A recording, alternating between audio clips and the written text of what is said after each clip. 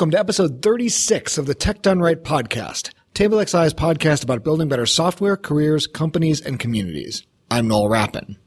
TableXI is now offering training for developer and product teams. Topics include testing, improving legacy JavaScript, career development, and agile team processes. For more information, email us at workshops@tablexi.com. We also have a free email course with tools on improving your company's career growth and goals strategy, which you can find at stickynote.game. We're doing something different today, simultaneously releasing two related episodes. Both episodes are about onboarding employees during their first 100 days. In this episode, we talk about onboarding from the employee perspective. Joining me are Katie Gore of Speech IRL and corporate improv trainer Elizabeth Trepkowski-Hodis. We talk about what a new employee can do to navigate the cultural environment of a new workplace, what are some useful strategies for learning, and what problems to look out for. Check out episode 37 for the other side, where we discuss onboarding issues from the company point of view. But here I am with Katie and Elizabeth. Katie, would you like to introduce yourself? Sure. I'm Katie. I am the founder and president of Speech IRL here in Chicago. My background is as a speech language pathologist, and our practice does everything from clinical speech intervention to professional communication coaching, especially in the areas of neurodiversity and voice. And we also have Elizabeth Trepkowski-Hodis. Would you like to introduce yourself? Hi, everyone. I'm Elizabeth Trepkowski-Hodis. I'm the founder of Elizabeth Hodis Corporate Improv Training. I've spent over 12 years in sales and marketing and over 15 years performing and teaching and studying improvisation here in Chicago, amongst other areas. Cool. So the topic that we're going to talk about today is onboarding. This is part of a 2-episode series that we're doing on starting at a new company. And in this episode, we're going to talk about what individuals should do or can do when they come to a new company, what they should do in like their first 100 days to get acclimated to a new culture or a new environment. What do you think is the most important thing for somebody to do to get a handle on a new place when they get started at a new company? So my approach to that, coming from sort of the clinical science background or the sociology background, all the various sciences that pertain to communication, is I approach it as a general social science question of how do you integrate into a group. There actually is a lot of research that's been done observationally, and then from that data that we've pulled out that to be able to say, oh, these are sort of the principles of how you can do it if you find yourself in this situation. And it applies whether it's a social group, whether it's a middle schooler trying to, join the new cliques at their new school, or it's an adult entering a new workplace at sort of the mid-career stage or higher or lower. And so for me, the first principle that you always want to do anytime you're in any interaction, whether it's entering a new culture, which a new company would be, or even a small group of, say, 2 or 3 people in the lunchroom, is you observe first.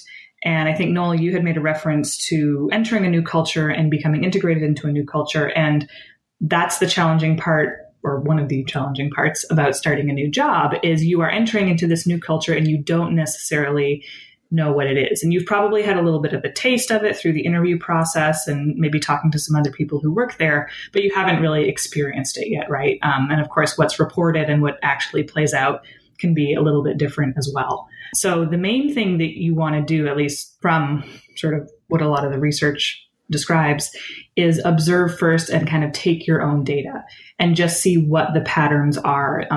Everything from stylistically, does everyone say hi as soon as they walk in the door, or is this a quieter place where everyone seems to be heads down and then they perk up and have social interactions at sort of specific times of day?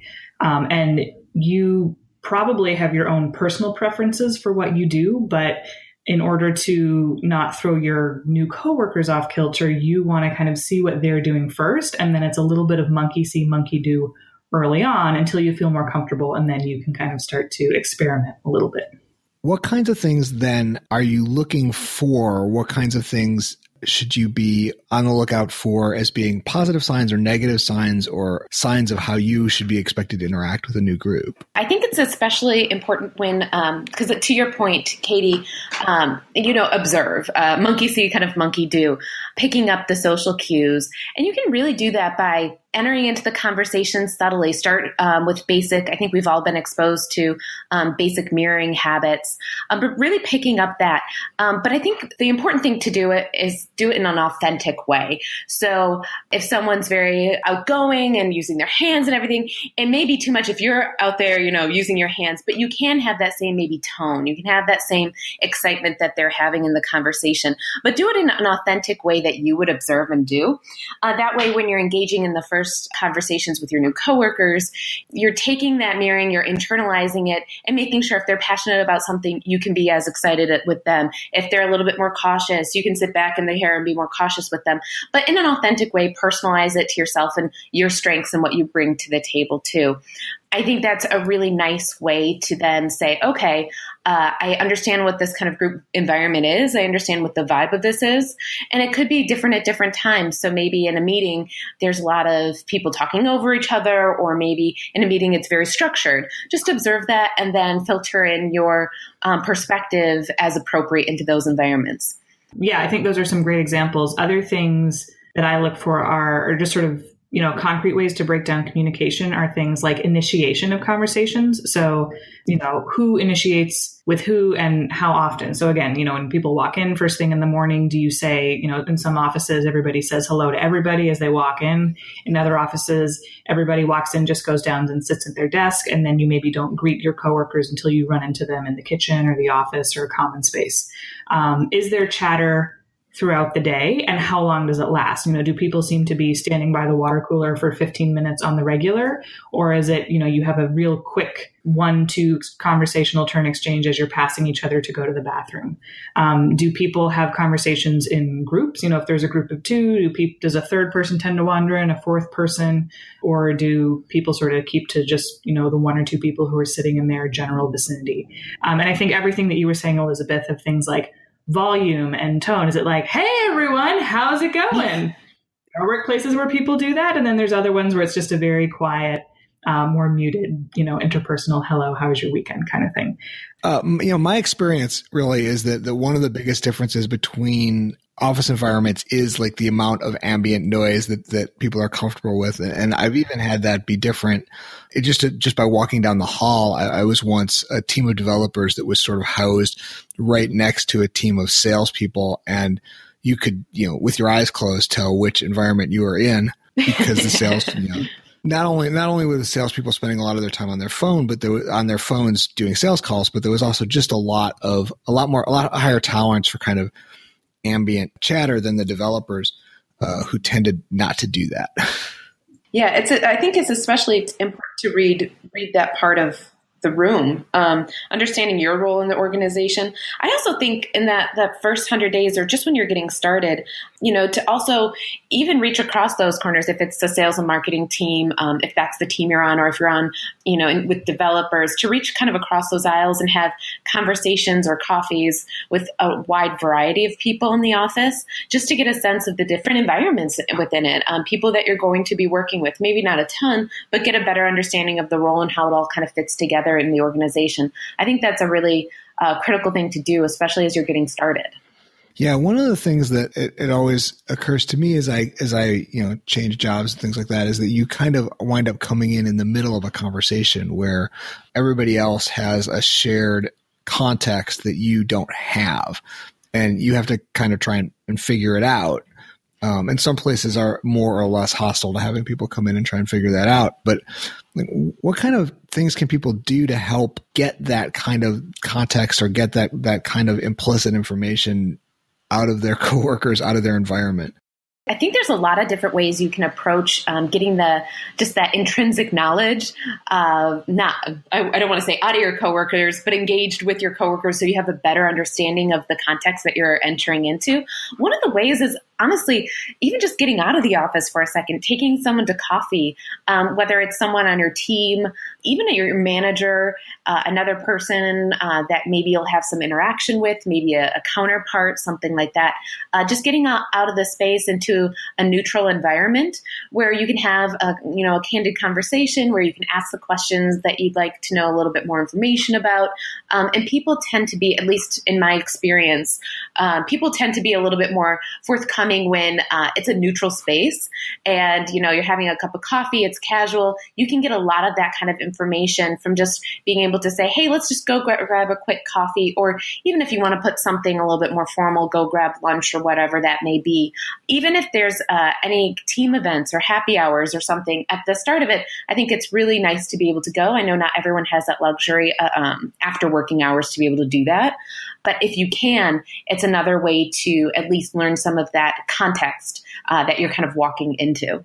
Yeah. And I think to piggyback on that, I think I love that angle, Elizabeth, of getting outside of the standard environment, is also adjusting the number of people that you're with at a given time. So there is a difference in how we interact in groups based on the group size, right? A group of 2 or a pair is very different than a group of 10. And I think at a company, you will see themes of the culture permeate through different group sizes, but you're also going to see more individuality come out in those smaller groups. And so it can be so that is a safer place to ask questions or to maybe let a little bit more of your style come through, your individuality, see how people react to it and get some feedback there, and also insight as to, if you're with a group of 3 people and they're talking about how they're going to handle the upcoming large group meeting that has 10 people in it, that's going to give you some insight. So you have more flexibility the smaller the group size is, and you can use those more flexible, smaller groups to practice and learn some things that will, I guess, give you some tools or background information as you go up into the larger groups. When you talk about themes of culture or themes of communication, what kinds of things are you talking about? What are some of the differences in different company cultures that you're kind of talking about? I actually, like Elizabeth referenced earlier, is there a culture where people can talk over each other a lot? It's this very sort of everybody throws out their ideas when they have something to say, or is it more structured where in a meeting, the person with the most seniority always speaks first and then it kind of goes down, or, certain people within a certain group or department are kind of implicitly or explicitly appointed as the spokesperson for that group. And, there's always going to be more dominant and more passive personality styles, even outside of hierarchy. And how does that play out? Some companies make a really good point of soliciting communication from people who might not be as forthcoming, either because they're concerned about it or just because that's their personality. And other companies just sort of Lord of the Flies, where if you're the loudest talker, you get the longest talking time. And those are some of the things you want to look for. How much is that reined in or embraced or enabled? Yeah, I think too, I love those. Those are such good examples. And I think we've all been in those kind of different environments and had to adjust accordingly. Also the environments, what's the working hours expectation? I know I've been at companies where if I wasn't on my email, like after I went home and just quickly checking in to make sure everything's going okay, that was almost frowned upon. So there is some of that, I won't call it more rigid culture where it's like there's less of a separation, but they do have expectations of you, checking your email at night to make sure things are still moving forward, things like that. But I've also been in environments where if you do that, they ask what's wrong. So I think there's even those environments and cultures where you have to understand like the working hours or the working kind of type that you're stepping into to make sure that how you're perceived or how you do your work is in line with that kind of culture, because it's very strange to be called in and be like, hey, you were on email last night. What happened? Did we not get enough done during the day? Versus I didn't see you on email. Why weren't you on email? And it's a very different culture to experience. Have you guys been in those environments? Yeah, I don't know if I've ever been in an environment where people actually like stopped me from being online, answering email after work hours. Although I have been in places that encouraged it or discouraged it to different amounts. But I think that one thing that says to me is that you need to be prepared to be flexible and appreciate that the way that you have been accustomed to doing things before is not going to be the expectation at your new place of work, and to sort of learn from the example and from the feedback that you get from the other employees, and take that into account as you continue to approach your workday. I also think it's really important to figure out who actually runs things. Yes. Yeah. And who actually can get things done, and who's in charge of office supplies, which is a completely separate concern from all the fine communication things that we've been talking about. These are the really important things. Yes, for sure. I really think so. I think it's really critical to understand, those type of roles in an organization. Every organization has them. Everyone has someone you go to, like, will get something done, and you'll start to learn the strengths of your coworkers and kind of who is in that type of role. And I think it's really interesting to, especially when you're 30, 60, up to that 100 days on the job, you have a unique position of being new. So you can go up to them and be like, hey, I really want to learn a little bit about how you do X. Can I sit with you? Can I shadow you?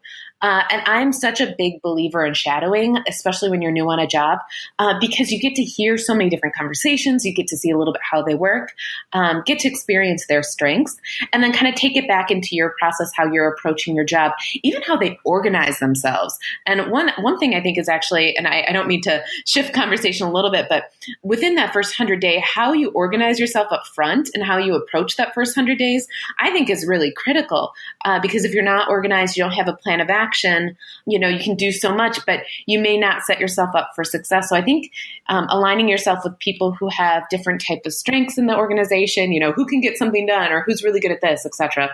And then organizing yourself to make sure you're successful in that position and starting off on the right foot is also important.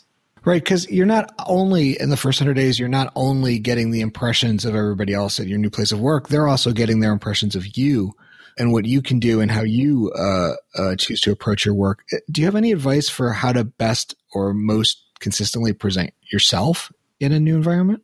The first place I typically start or recommend starting is actually with your manager. I think, and Katie, I think we talked a little bit about this before, but when we have that relationship with our manager, we one-on-one understand their communication style. So setting up an upfront meeting with them, maybe in the first, depending on their schedule, maybe they're traveling or whatever, but as soon as you can, get a meeting on the books where you would talk about like their communication style. How do they prefer to be communicated with? What are important metrics that you want to make sure you're hitting, and then also informing them about, so that if you're in a larger organization, they can flow that up. Or if you're in a smaller organization, you're just on the same page. So really understanding and learning their communication style, and then also understanding the metrics by which you're measured by, and then how you guys can effectively communicate and work together. So are they the kind of manager that wants a once a week 30 minutes that you can just do a quick check-in to make sure things are, going well? Do they want maybe a daily recap? Whatever that is, whatever you guys decide. I think just the first thing to get organized with is just, especially with impressions, is just get on the same page as your manager, and do it as fast as you can and efficiently as you can, so that your manager knows what to expect from you. You know what to expect from them. That's set, and then it's consistent. Not to say that, as you evolve in your role, that won't change a little bit, but I think it sets a really good precedence that you've come forward and said, hey, I want to have a better understanding of the metrics. I want to know what the best way to communicate with you is. Here's kind of how I've communicated. If your manager really doesn't have a concrete, way of communicating, you can present an idea to them. And that way everything's consistent right from the get-go. Really understanding the expectations is key. And so to the most extent possible that you can have explicit, clarified expectations, and your manager is probably the best person to get that from, like Elizabeth was saying, but also kind of having a sense of generally what people expect of new people. And also calling back to something you said, Elizabeth, of you can use the fact that you're new to your advantage, right? Even if you're coming in at a mid or somewhat senior position, we typically have lower expectations of new people. We do expect that they're going to, step on an awkward foot or something like that, because they're new and because they don't have that context that you were talking about. So both getting the explicit expectations as best as you can, but then internally setting the expectations for yourself of you're only going to be able to do so much to integrate on day 1, and then on day 10 and on day 30. And probably, hopefully, you will be able to do much better on day 30 than you did on day 1 or you did on day 2. So I think for most people coming into a new job, the immediate expectation and focus is on just getting the basics of the actual tasks done, right? Okay, I'm getting paid. What am I getting paid for? I need to focus on those things and kind of understand that, get the context for that. And then kind of just keep an eye out for the social, the communication aspects to see what I can learn as I'm going about that. And then sort of plan for yourself that organization that you were talking about, Elizabeth, how can I slowly build, as I see more context, as I experience more context, I can start to branch out into other areas in terms of both what I'm doing with my tasks and initiatives I'm taking on, that sort of thing, but also how I interact with people, how much of my own style I show. So understanding that you do have that 100-day runway, and what you're doing on day 99 is going to be totally different than what you're doing on day 1, and that's okay. So where do you want to be on day 99, and work backwards from that and give yourself permission to, be a little bit awkward and be a little bit out of your element, because you are out of your element. Yeah, exactly. One of the things I tell junior developers that I think applies to anybody starting a new job is that your superpower, I actually stole this from a talk by Catherine Wu, the junior developer superpower is asking questions. And I think that's true of anybody entering a new environment. Like, you have a certain amount of freedom to say, like, hey, why do we do things this way? What do you expect? Like, what's actually going on here? And I think that it's both to your benefit and to the company's benefit if you take advantage of that. Absolutely. I think you have to take advantage of that. That's your role. And I think there's a way to do it in a very systematic way to set yourself up for the most success that way. Because as you're learning, I mean, we've all started a job. And I actually, I had a friend who texted me the other day and said, oh, I have to cancel my life for the next month. I just started a new job. And I think that feels very real to so many of us. And I think I've been in that position where it's like you're working so hard and you're trying to learn all these new things that your brain is so fried by the time you get home. You just need that decompression. So really all you can focus on is that job. But if you put like a systematic way to approach the job so that hey, the first start, I'm going to have that meeting with my manager. Second part, I'm going to write a list of all the systems I need to learn. And I think this is actually a TableXI Mark Rickmeyer quote, but he says, don't boil the ocean. And I think that's really important here, especially in the first 100 days of a new job, is not to boil the ocean. Set up each day a task that you want to work on to get to. If it's learning a product, learning a service, having coffee with someone, learning a system, whatever that may be, write down and put it on a list of things you want to learn. But also while you're learning that, to your point earlier, you have those chances to ask questions. And why do we do it this way? Write those down. If you're just you're doing a self-study, or if you're sitting with someone and in a meeting maybe or later and you're one-on-one with a manager or whatever that may be, you want to talk about those things. If while you're having that kind of self-study or working with someone, if you write it down, you're more likely to remember it and more likely to be able to impact it later. And you also could be in one of those cultures. And I've been in a culture like this, and I've been in very different cultures where when you're new, they don't really want you to say much in the first couple of weeks.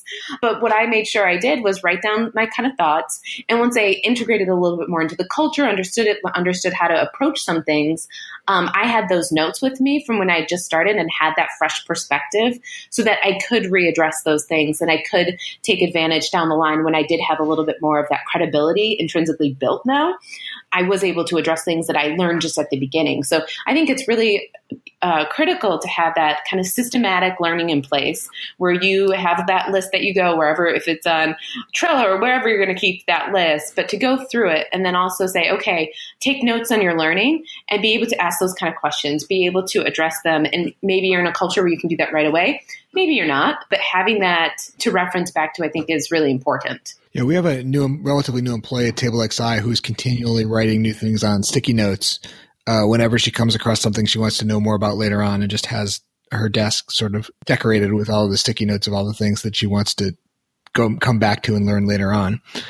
You said a word that I want to follow up on a little bit. You said credibility as something that you build over your time at a job. Like, what are some things that you can do concretely to build that kind of credibility with a new set of coworkers? Interesting question. Because I'm thinking now, okay, when I have a new person that I'm working with, what leads me to think of that person as credible? And then I have some other words coming to my mind, which are things like reliable and consistent. So presumably there's some level of credibility because they've been hired to do a certain task and they've been vetted on paper and, to different degrees in person. To me, I think being credible, there's a big amount of trust in there. Trust that you know what you're doing, sort of from a competence standpoint. Trust that you will do the things you know how to do from an action and a setting priorities and taking care of other people point of view.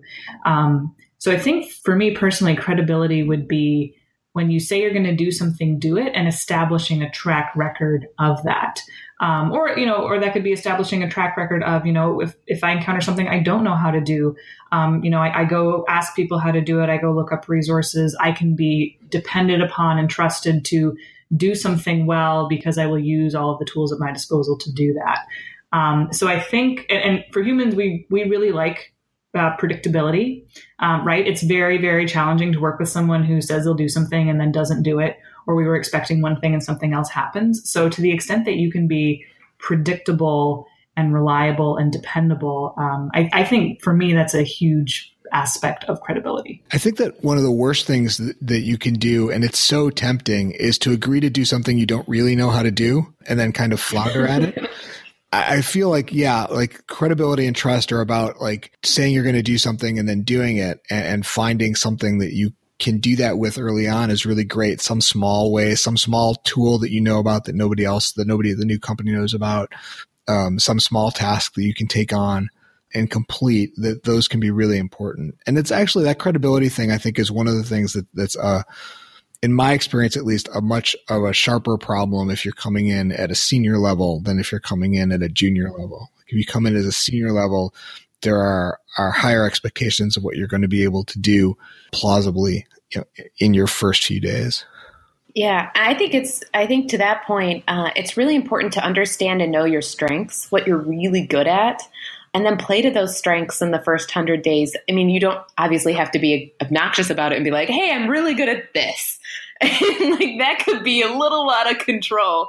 Watching that, I'd be like, oh my gosh, what's happening? But I think to that point, it's just knowing your strengths and then knowing the different tasks that are going to show you in the best light, especially at the first 100 days.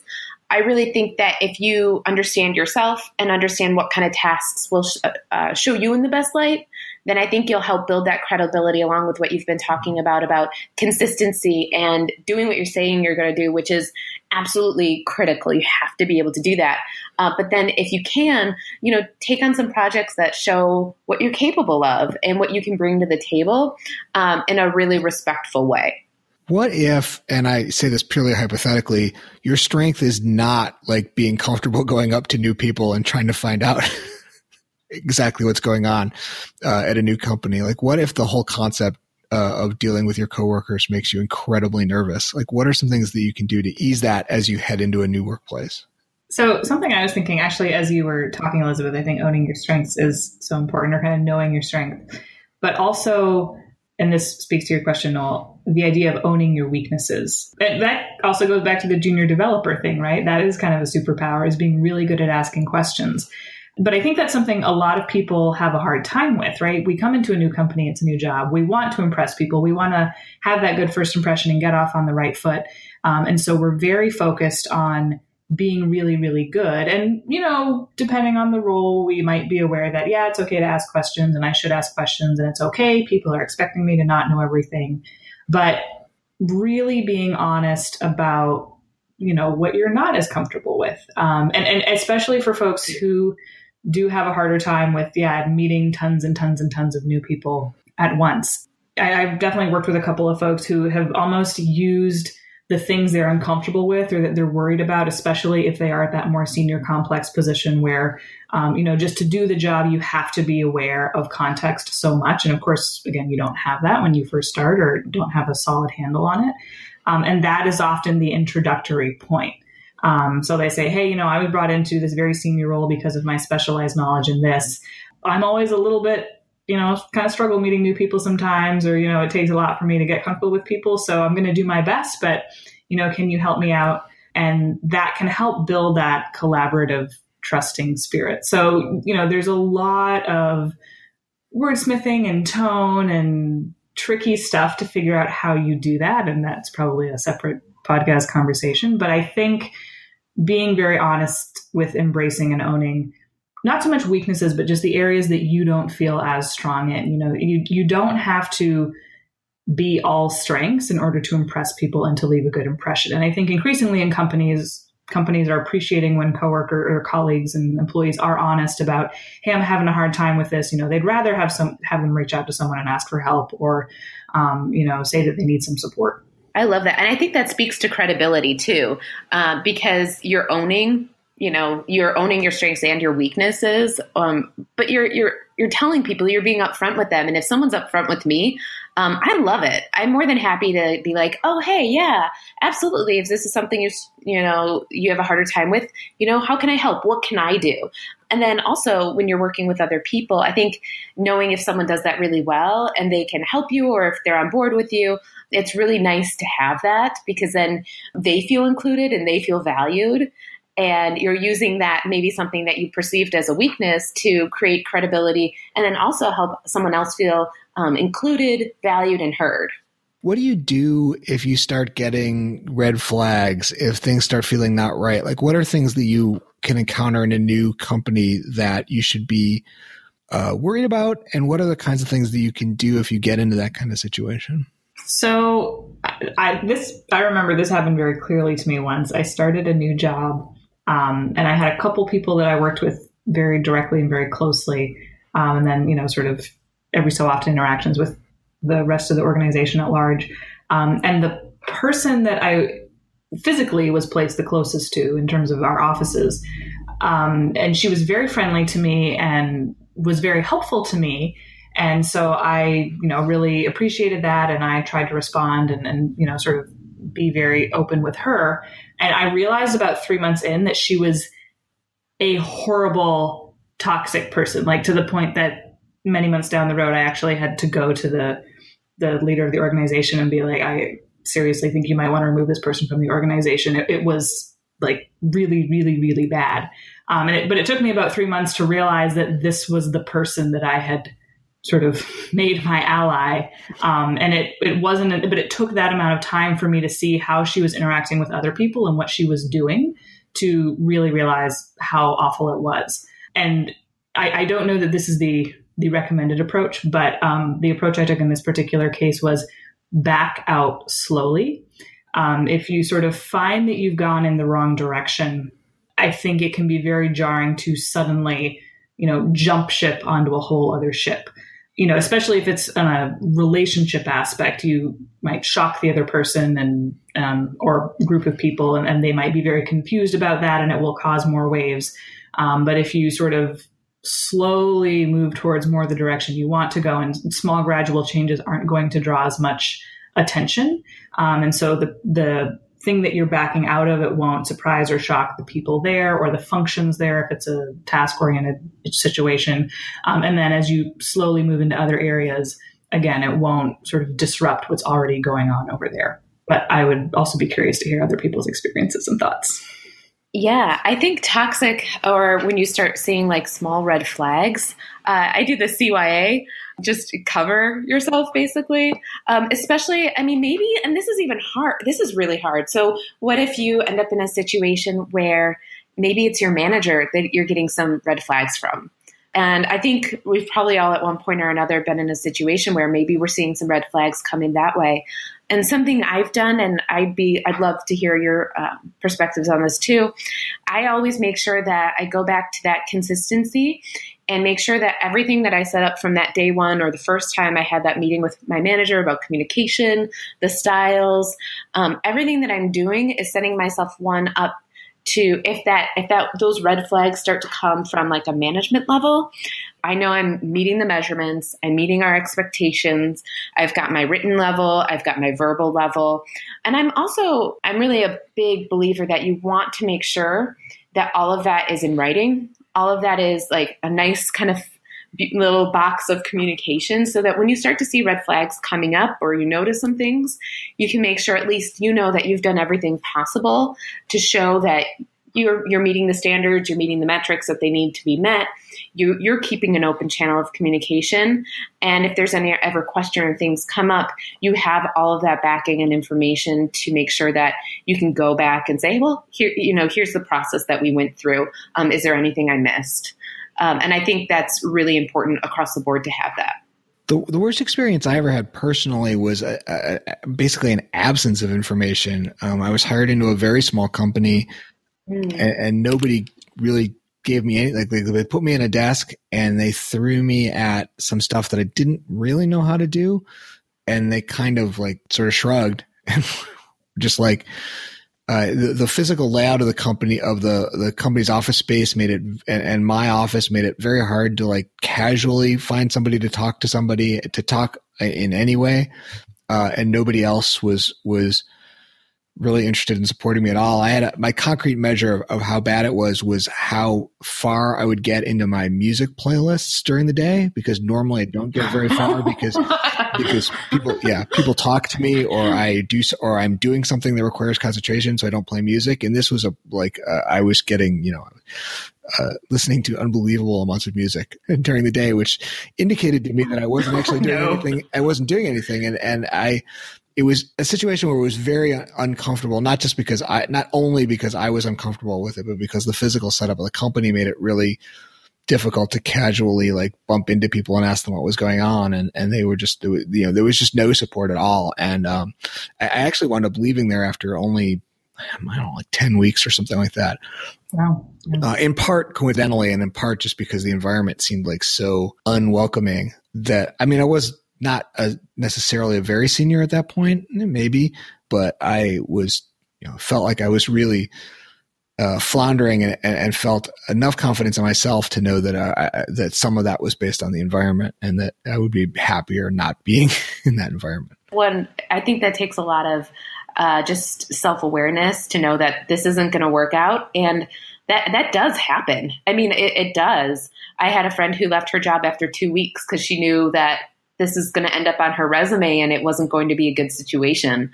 So having that kind of ability to be like, you know what, I've seen these red flags. This isn't going to work for me. And then being able to say, hey, I'm out. See you guys later. I would say they were not happy. Like I gave them notice at 10 weeks and they were really quite upset with me and to a certain extent kind of pushed back financially in terms of certain things that they didn't do that they probably should have. So you have to be prepared for that, I think. But yeah, I think you need to be, one of the things that can happen when you go into a new company is it just doesn't work and you need to be prepared for that eventuality, I think. Yeah, that's the whole issue of the context, right? Context and culture, and it takes time. And we were kind of talking before about, what you can do to go in to be consistent and be credible and have your, sort of facilitate the best integration for yourself, but also being aware of the possibility that for who you are authentically and who you want to be and how you need to work, it might not be a good fit. And fit is really that whatever the environment has to offer is enough. There's enough of an overlap of that Venn diagram of what you need. And if you get in there and it turns out that overlap of what you need and what they're offering is not big enough, being able to think your way through that and then act accordingly. Yeah. And I think a lot of that it does take some guts. It does take some courage to say, hey, this isn't working for me. But I love that your point, Katie, owning that part of the process, that is this a fit for me and what do I need out of it? I love that point. I think that's really very true because ultimately it's where you spend the majority of your time and you want to make sure that you're getting out of it what you need. That seems like a good note just to start to wrap up on. Is there any other pieces of advice, quick pieces of advice that you can give to people that will help them in their first days at a new job? Take a deep breath. It'll be okay. Sometimes we forget to take it in, take a breath, know you're new, know it's going to take a bit, but set up your plan, talk to your manager, understand that relationship and the metrics you're measured by, take time to meet your coworkers, and then get yourself organized and make yourself, I always do this. And so this is my little fun piece of advice. All of my inboxes have had a smile folder. Because I always know I'm going to have a day where nothing goes right and things just kind of seem like they're falling apart. So I always look back in my smile folder to make sure I remember, oh, hey, yeah, here's good things that have happened and good things I've done, or even a funny little YouTube video. I don't know, whatever you want in there. But do something nice for yourself, take a deep breath and follow your plan. Yeah, I think I'll borrow from that or take inspiration from that. I think mine would be, at the outset, what are you going to give yourself permission to not do well and know that that's okay? Like you said, Elizabeth, you're gonna have rough days, and yeah, you're gonna come in and be excited and want to make a good first impression, and you're gonna have a long list of mental shoulds, and I need to do this, I should do this, I want to do this, but there's gonna be a lot of things that you can't do, or can't do super great right off the bat, either from the interpersonal communication interaction part, or just as you're learning the basic task ropes. Because you don't have that context, you don't have the relationships and the knowledge built yet. And that's okay, and that's totally normal. So by giving yourself permission to not be so great at some things, that will allow your strengths to shine, and that will allow you to put the effort and the focus on the things that do matter in the first 10 days, and the first 20 days, and the first 30 days. And then now I can move my focus to these other areas is going to come towards the 75, 80, 90 day mark. Great. Where can people find you online if they want to talk to you more about this or anything else? This is Katie. You can find me online at speechirl.com, which is speech in real life, or on Twitter at speechirl. And you can shoot me an email at katie@speechirl.com. That's KATIE @speechirl.com. You can find me, Elizabeth Trepkowski-Hodes. You can find me on LinkedIn under Elizabeth Trepkowski-Hodes, and then elizabethhodes.com is coming soon. So that should be in the next month or so, we should be launching that. So before we go, I'd like to remind you to please check out episode 37, where we discuss onboarding from the company's perspective. Tech Done Right is a production of TableXI and is hosted by me, Noel Rappin. I'm at Noel Rapp on Twitter, and TableXI is at TableXI. The podcast is edited by Mandy Moore. You can reach her on Twitter at TheRubyRep. Tech Done Right can be found at techdoneright.io or downloaded wherever you get your podcasts, and I just found out that includes Spotify. You can send us feedback or ideas on Twitter at tech_done_right. TableXI is a UX design and software development company in Chicago with a 15-year history of building websites, mobile applications, and custom digital experiences for everyone from startups to storied brands. Find us at tablexi.com, where you can learn more about working with us or working for us. We are particularly looking for project manager roles right now, so please check that out at our careers page. We'll be back in a couple of weeks with the next episode of Tech Done Right.